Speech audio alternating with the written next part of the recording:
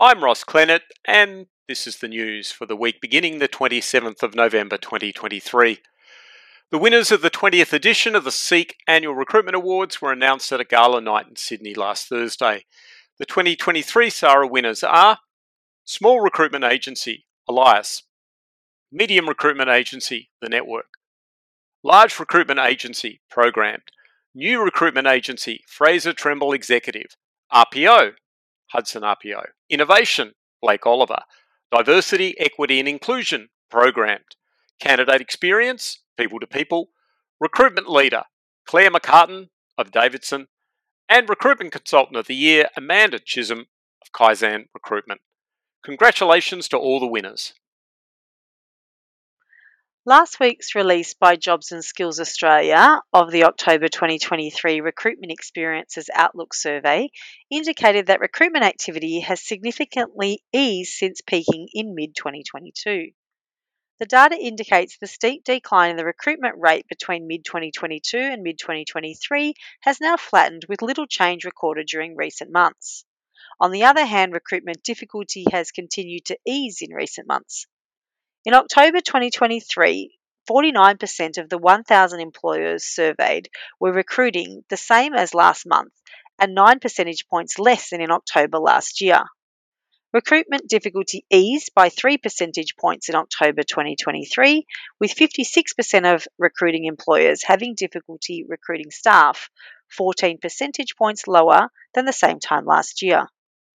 The proportion of employers expecting to increase their staff in the next 3 months eased by 5 percentage points to 20% in October 2023. However, only 2% of employers were predicting a decrease in their organisation's staffing levels. Revenue in the global gig economy totaled $3.8 trillion in 2022, according to a new report by staffing industry analysts. The research reflects data from 18 countries, representing 90% of global contingent spending. Independent contractors made up the largest share of the gig economy in terms of revenue, earning an estimated 50% of the total. Temporary workers assigned by staffing firms made up 14% of the revenue, while directly sourced temporary workers represented 24%.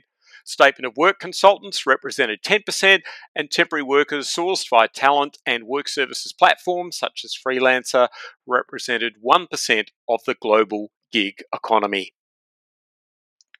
The RCSA has announced Penny O'Reilly, MRCSA, as the incoming president of the peak body for recruitment, staffing and workforce solutions after her election by the RCSA board last week. I have big shoes to fill. It's certainly a humbling feeling to be nominated and accepted by your peers, and I thank all involved for that, O'Reilly said. I care deeply about the reputation of our industry and those that work in it, and I want to be actively involved in making sure our industry continues to be represented positively into the future. O'Reilly replaces outgoing president Nina Mapsambone after 4 years as president and 10 years on the national board. Mapsambone is not only completing her leadership role on the RCSA board, she's also concluding her role as CEO of Beaumont People.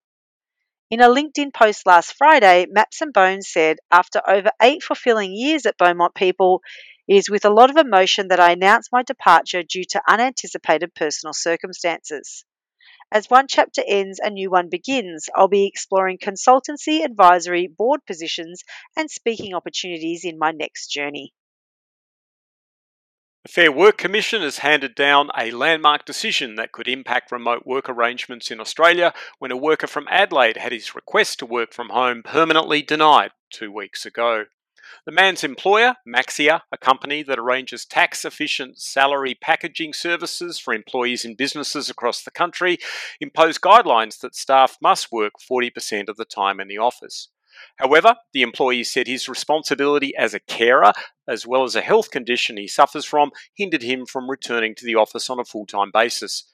He is required to care for his child every second week under a custody arrangement, and he also has an inflammatory bowel condition, meaning he needs to use the toilet with urgency and more frequently than usual, the FWC said.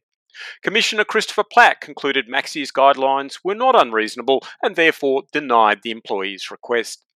"I accept that it is desirable for there to be face-to-face contact within workforce teams," the Commissioner said in handing down his decision. The FWC's decision was the first under the Labor government's new Secure Jobs, Better Pay workplace laws, which came into effect in June this year. A large-scale review of the research on gender bias in hiring decisions has revealed some surprising news.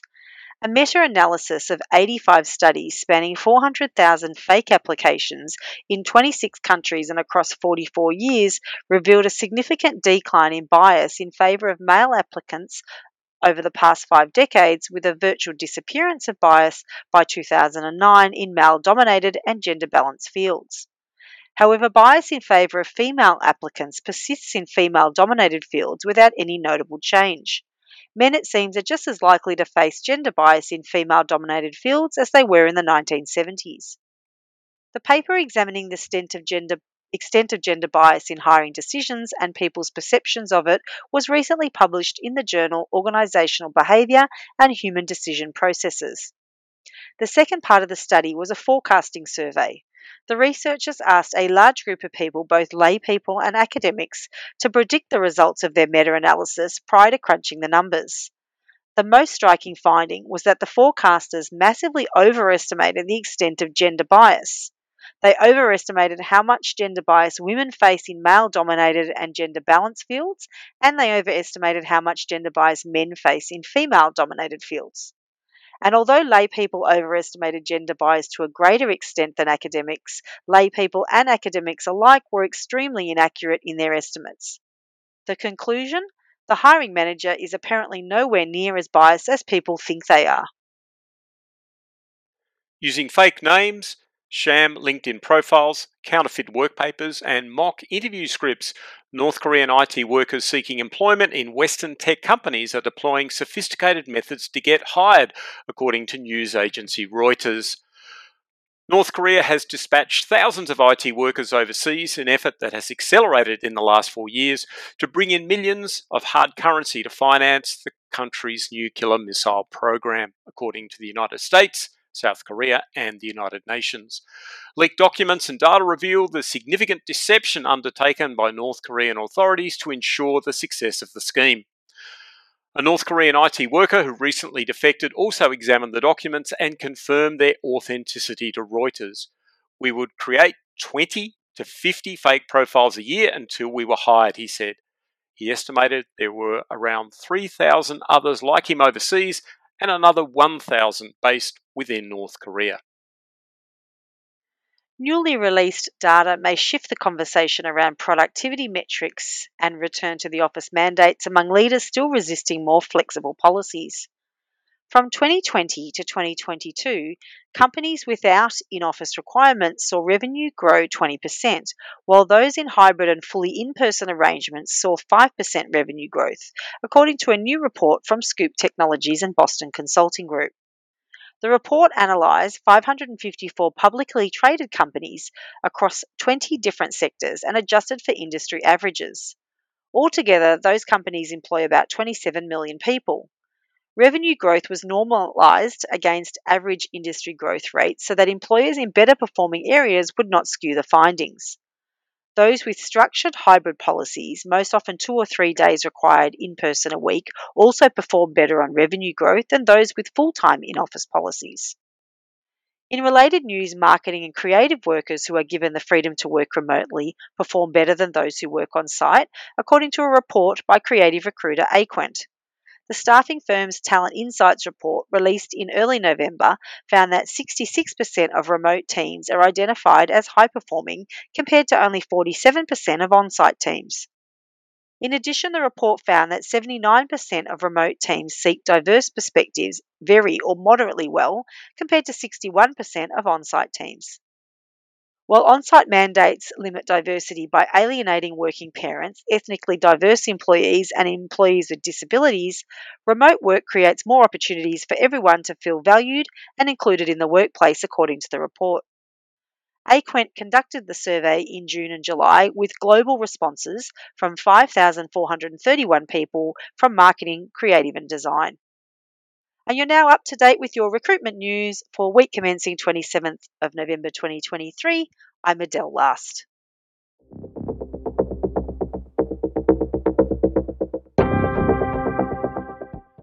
question of the week this week, Adele, has come from an article I read recently about research into one-on-ones.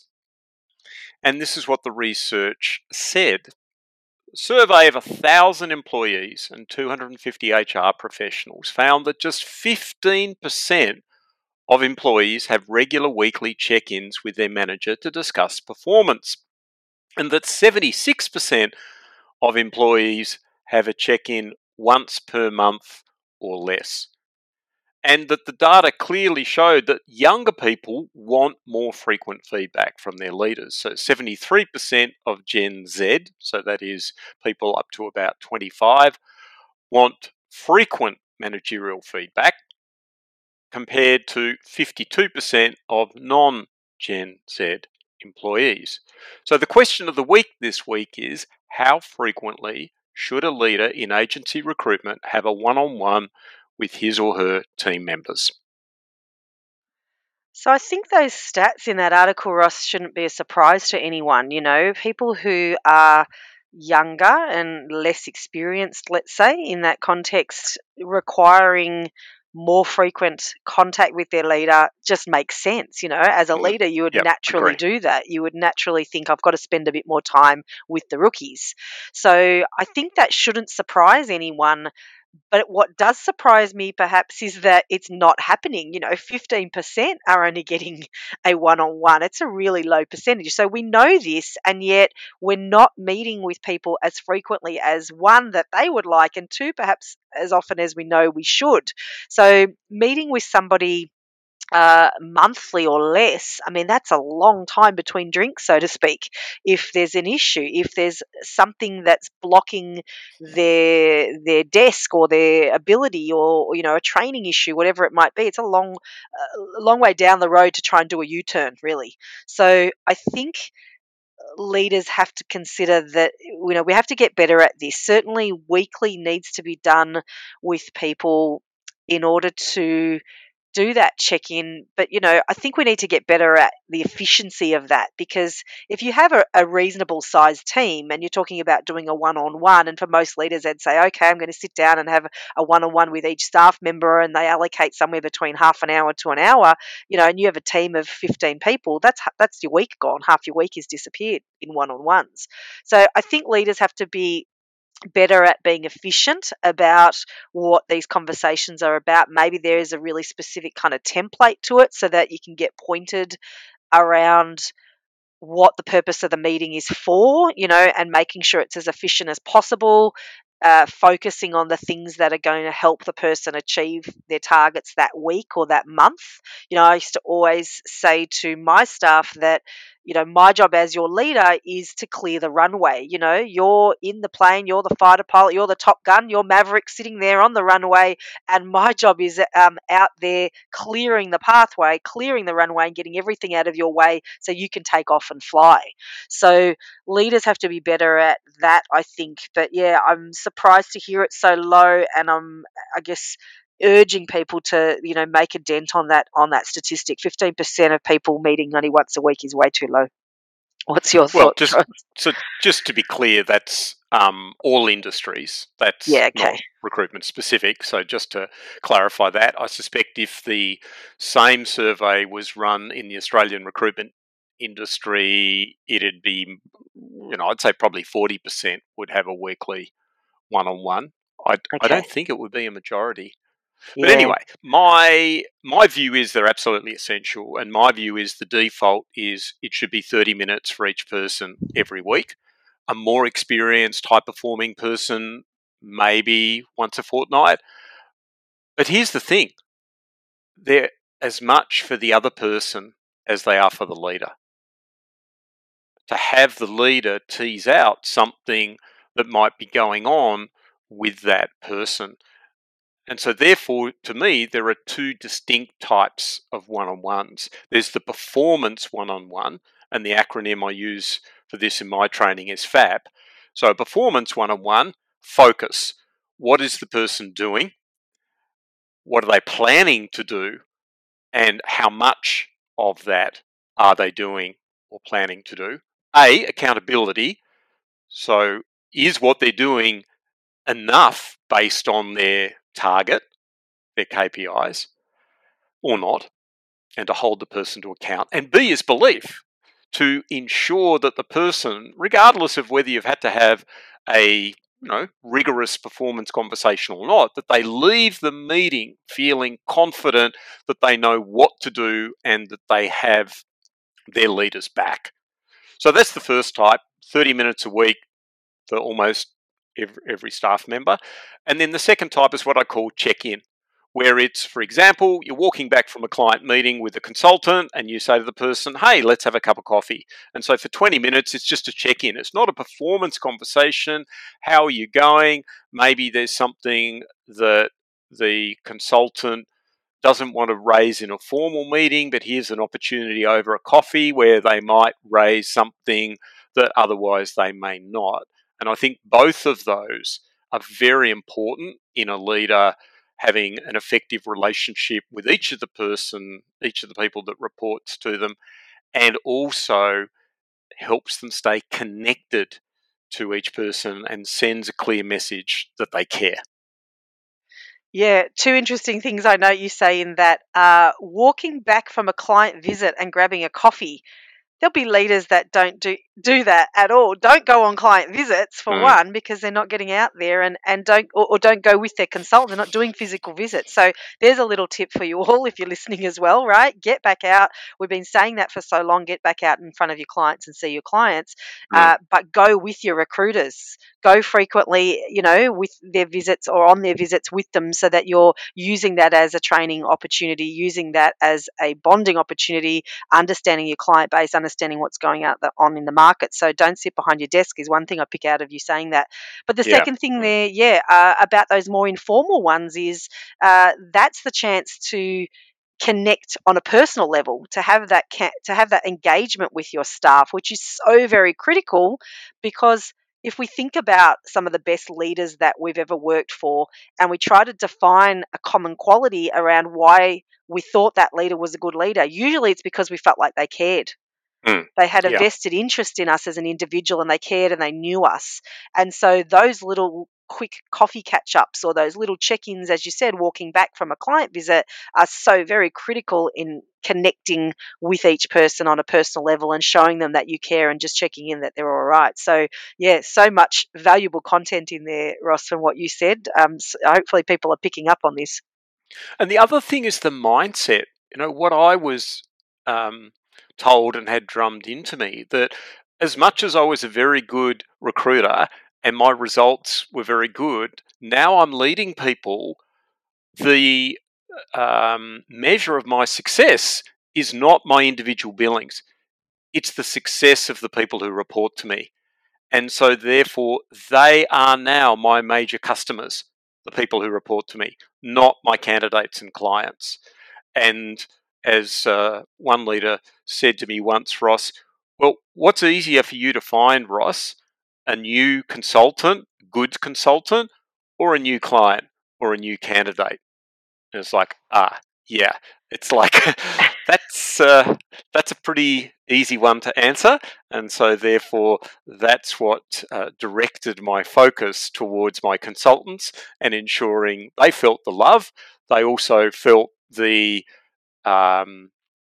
interest that I had in their performance standards, but ultimately they knew that I cared. Why? Because I spent time with them. That's really powerful. That mind shift change, that they are your customer. I love that. I think that's a really powerful takeaway from today. And, in summing up the answer to the question, how frequently should one-on-ones be held? You've heard it from Ross and I. We're both saying definitely weekly, definitely get structured about it, and, use your time wisely. Make sure you've got performance-based conversations as well as check-in ones. That's right, because never think, there's no problems with Samantha, so we'll leave the one-on-one for the week. It's like, one-on-ones that help prevent problems, not so much solve problems. So the fact that there doesn't appear to be any problems with a particular recruiter means that that's the perfect opportunity to get on the front foot with that person and have a conversation to check in to make sure nothing's brewing. Hey, are you liking listening to our podcast, Recruitment News Australia? If you are, it would really help if you could give Ross Clenner and I a 5-star review on whatever podcast app you listen to it on. Please hop onto the review section and give us a review next time you're listening on your favourite episode. And thanks for listening.